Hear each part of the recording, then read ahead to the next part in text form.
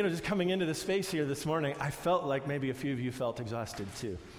And so part of it is, as I thought about the sermon coming up and, the words about Jesus being at the Father's side, in the Father's bosom.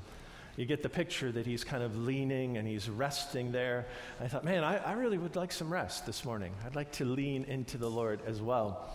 So part of that inspiration for this morning just comes from the truth of where I'm at. I'm actually just really, really tired. And if I don't get some strength from the heart of God, I'm just going to languish. So I myself, right now, I see myself leaning into the Lord, listening for his heartbeat, praying that somehow by his grace, the heart that he has that's just pumping life into his prayers, and that it would somehow pump life into me and to each and every one of us as well through the power of the Spirit. But one of the things that I love about this picture is a complete trust that I see in John. This complete trust. He's a young man according to tradition, but he just so trusts the Lord. And yet he's also himself, right? He hasn't lost any bit of who he is. This is not a person who's so bent into somebody that he loses himself. He's completely himself in this picture. And yet there's also this deep, deep communion. There's all these things happening in this picture. And as many icons, it's also showing us glory emanating from it. That's the divine glory that's coming out through that golden light that surrounds them, is what happens when we truly come into communion with the Lord. So I want to spend some time just sort of unpacking that, because I think for us this morning, one of the reasons perhaps that we don't really come into communion with the Lord and make it a priority the way it was for John is we don't fully appreciate the divine glory. We don't fully appreciate the gift of what it means. A lot of times we're not gathering ourselves to the Lord because we're unaware of the incredible blessing of the glorious presence of God. John is obsessed with it, by the way. His whole gospel is about seeing the glory of God and bearing witness to that glory. And he wants all of the disciples that he knows and he's writing the gospel to in the church to enter into that glory that he's come to know. Because he's borne witness to it. We have seen his glory, is how he puts it. And a lot of that has to do with the times that he drew away with the Lord in that kind of intimate way, very similar to this picture. He drew away with the Lord and glory came. In fact, that really profound time when he goes up to the holy mountain and there's this transfiguration and there's this incredible shining Shekinah glory of the holy God right there, and he's full of light and it's white, bright white, and he's talking to Moses and Elijah, and that's when, of course, he hears from the Father, "Listen to my Son," along with Peter. So he's borne witness to the glory. He wants us to enter into it. And I've often thought, too, that John is a special gift for us in the difficulties.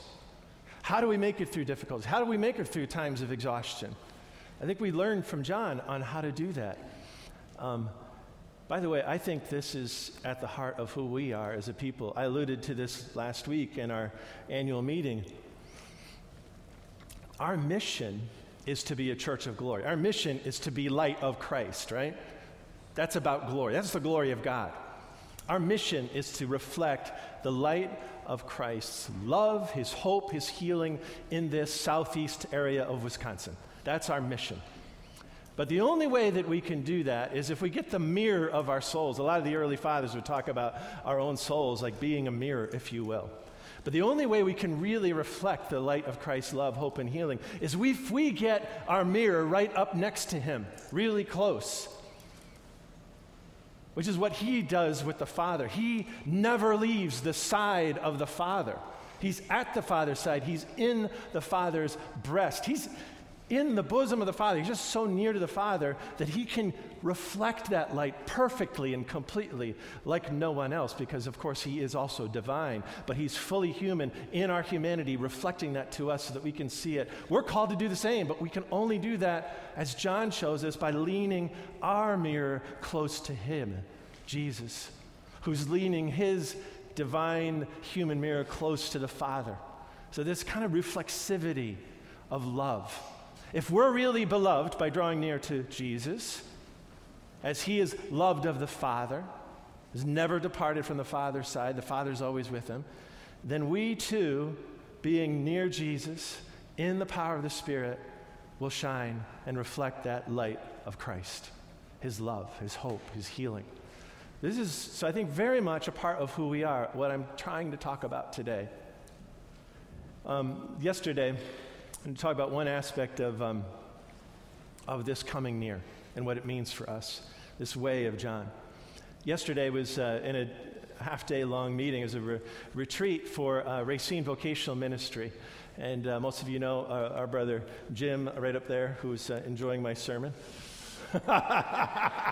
Gotcha. He's tired too, as you can tell. He needs this sermon badly. That's awesome. So we were in this half-day long meeting, and one of the things that Racine Vocational Ministry often ends up doing is helping people come out of addiction. And we, of course, have been doing a lot of work in that with our recovery ministry. And lots of just incredible stories about how the Lord does it. Because Racine is a faith-based organization. Most everybody is a really solid Christian who's involved with that ministry and that work. But the thing that kind of caught my attention was when I was listening to one of our leaders. Her name is Pam. She does a tremendous amount of work, not just even in Racine Vocational Ministry, but in her life in general. She's a recovering addict herself. And one of the things that she said is that you can't change if you're in charge. You can't change if you're in charge. And so one of the fundamental things that she believes is that you have to be humble. And I think that one of the things you see here with John is he puts himself under the Lord. He's leaning into the Lord, but he's putting himself under the Lord. He's letting Jesus be in charge of his life. And so, as a result, he's somebody who changes. And he changes in a profound way, in a way that has all sorts of beautiful expressions throughout the gospel. He's right there next to the Lord in the Lord's Supper. In fact, that's where this is taken. He's nestled himself under the care of the Lord and the lordship of the Lord. And as a result, he comes into the truth of who he is. He begins to have an integrity. He actually begins to have a heart that has an integrity to it, a solidity to it. He's the only disciple, by the way, that is still at the Lord's side when he's on the cross. And all the other guys have taken off. They've split. One of them's betrayed Jesus. But John begins to have an integrity because he puts himself under the lordship of Jesus. He's not in charge anymore. He lets Jesus be in charge. In fact, Jesus makes it really clear that this is what he wants for all of his disciples, is to do as he has done. He's only ever said what he's heard the Father say. The works of Jesus are the words and the deeds that are born out of the continuous relationship with the Father under the Father's fatherhood of his sonship. He's under the Father. And so John is, in a way, he's showing us how to be under as well, and that leads to a kind of integrity. It's a humility that's required, by the way, to do that. You have to begin to realize, I actually, before God, I'm an infant. I don't know what I need to know. I need to be the youngest disciple. I need to nestle myself into his heart and just entrust myself to him. I think one of the expressions that we kind of pass over rather quickly is the expression of grace and truth, that Jesus actually reveals the grace and truth of God. And that is the covenantal expression of the relationship between God and his people in Israel. That God is merciful and he's faithful, and that faithfulness endures. He never breaks covenant. He's faithful. Our problem is that we're wavery. We're not always faithful. And Jesus is the one who in humanity is, first of all, finally faithful and obedient in every single way. He is faithful. That's what we translate as true. In the Greek, it comes from truth, but that's really a Greek translation of mercy and faithfulness, or mercy and loving kindness, that covenantal faithfulness that God is towards his people, and now his people, in the fullness of Jesus, can begin to hope to be towards him in response to him. So Jesus and John are teaching us how to enter into God's perfect faithfulness and begin to, in ourselves, emerge in a faithful way too. But we have to put him in charge. So that's the first thing that I'm noticing. If we really want to change and become people of glory and people of light that reflect the Lord's light, we have to put him in charge. The second thing is that it's actually a choice too. One of the things that came up again and again yesterday as we talked about people whose lives had been stuck in addiction or been stuck in sort of criminal ways of thinking is that people have to be involved in coming out of those old patterns. And you can't force it. I mean, you can try and create extra structure that inspires a choice, but ultimately, if they don't choose it, compliance doesn't work. Just going along with it doesn't work. That doesn't work in recovery. It doesn't work. So, and actually, a lot of times what you see in relationships with people who are addicted is enmeshment with other people. We call that codependence. That's not going to ever help that person come out of the devastation of their addiction. They actually something has to be appealed to in them, and they have to wake up and say, I don't want to die. I need to choose, and that's part of integrity as well, right? That John is John, and Jesus is Jesus, and Jesus has been appealing to John, and John is saying yes, and so therefore he's entrusting himself to the Lord. And this is also about holiness. There's no confusion between who Jesus is and who John is, or between Jesus and who the Father is, and that is holiness. That's part of integrity. And so there needs to be a choice. There was just tons of stories yesterday about folks coming out of criminality, and one of the things that happens, they get stuck in this way of thinking where, hey, if you get me, I'm going to get you. It's kind of a street way of thinking, which I'm not, because I didn't grow up in the street. I was like, wow, that's interesting. I never heard of that. But it's a whole pattern of thought. Like, if you steal something from me, my solution is to go off and steal. And they actually get stuck in that. And it's a pattern. And one of the wonderful stories that was shared yesterday was about a young father walking through his inner city neighborhood. He'd been incarcerated before, so he'd lived in that mentality. But he'd begun to realize that there's a different way. And this kid, he called him a punk, came up to him in his own neighborhood, and he's built, like he's been in prison, and he is tough. I mean, he's gone through all the weight training and everything that, a lot of folks do when they go into prison. And he's walking with his daughter, and this punk comes up with a gun. He's not even holding it the right way in his hand. And so our friend from RVM, who's been through the program, singing, I need to teach this guy a lesson. That's how he feels tempted. Like, I'm going to go for that guy. Because he knew he could take it out of his hand and he could put this guy in his place. And then, his reputation would remain intact. Like, he's still the toughest guy in the neighborhood, even though he's not, doing so much gang life. But he realized he had a choice. And he realized, too, that he could choose to do something different. And part of it was because he loved his daughter. So he had to make a choice out of love, not to do what he had been programmed to do all the time. Which wasn't freedom. He was beginning to come into the integrity of who he was, that he had a choice to operate in a different way. And so he actually did give the kid his wallet and his shoes. And he's thinking, I can't believe I just did that. And yet, what starts to happen for him is a kind of a joy. Because he chose to do something good, and the goodness of that started to fill him with a kind of a light. He's enjoying the fact that he chose to do something that is, in that context, a very holy way of responding. He responded and he chose in that integrity, and he enjoyed it. And light started to come into his heart. So he actually called the cops, and he went the way of, not criminality, but of being a good citizen. He chose. So we have to, first of all, not be in charge, but we also have to choose to respond.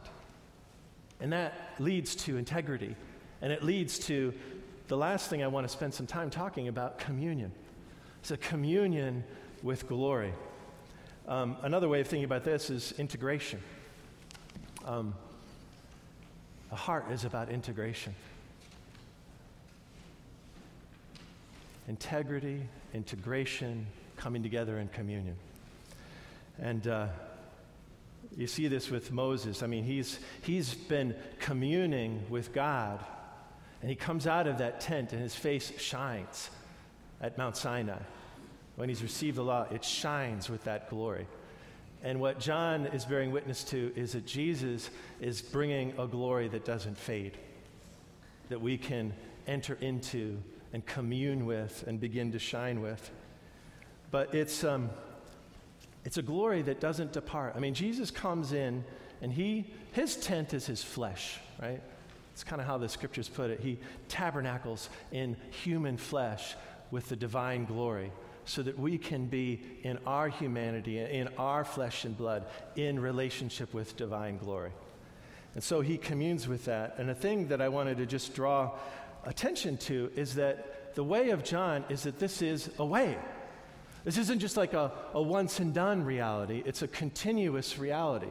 It's a communion that he expects to continue in love, in putting God in charge, choosing to do it, but remaining in it. He will commune and keep the communion. Again and again, continuously keeping that communion, that relationship. Jesus has the Father at his side. That's how he's described. But John wants us to realize that we can be at the side of Jesus. In fact, Jesus is calling his disciples through the Spirit, and he's praying for the disciples in John 17 to enter into that as a constant communion. He wants us to abide in the Father, abide in him as he abides in the Father.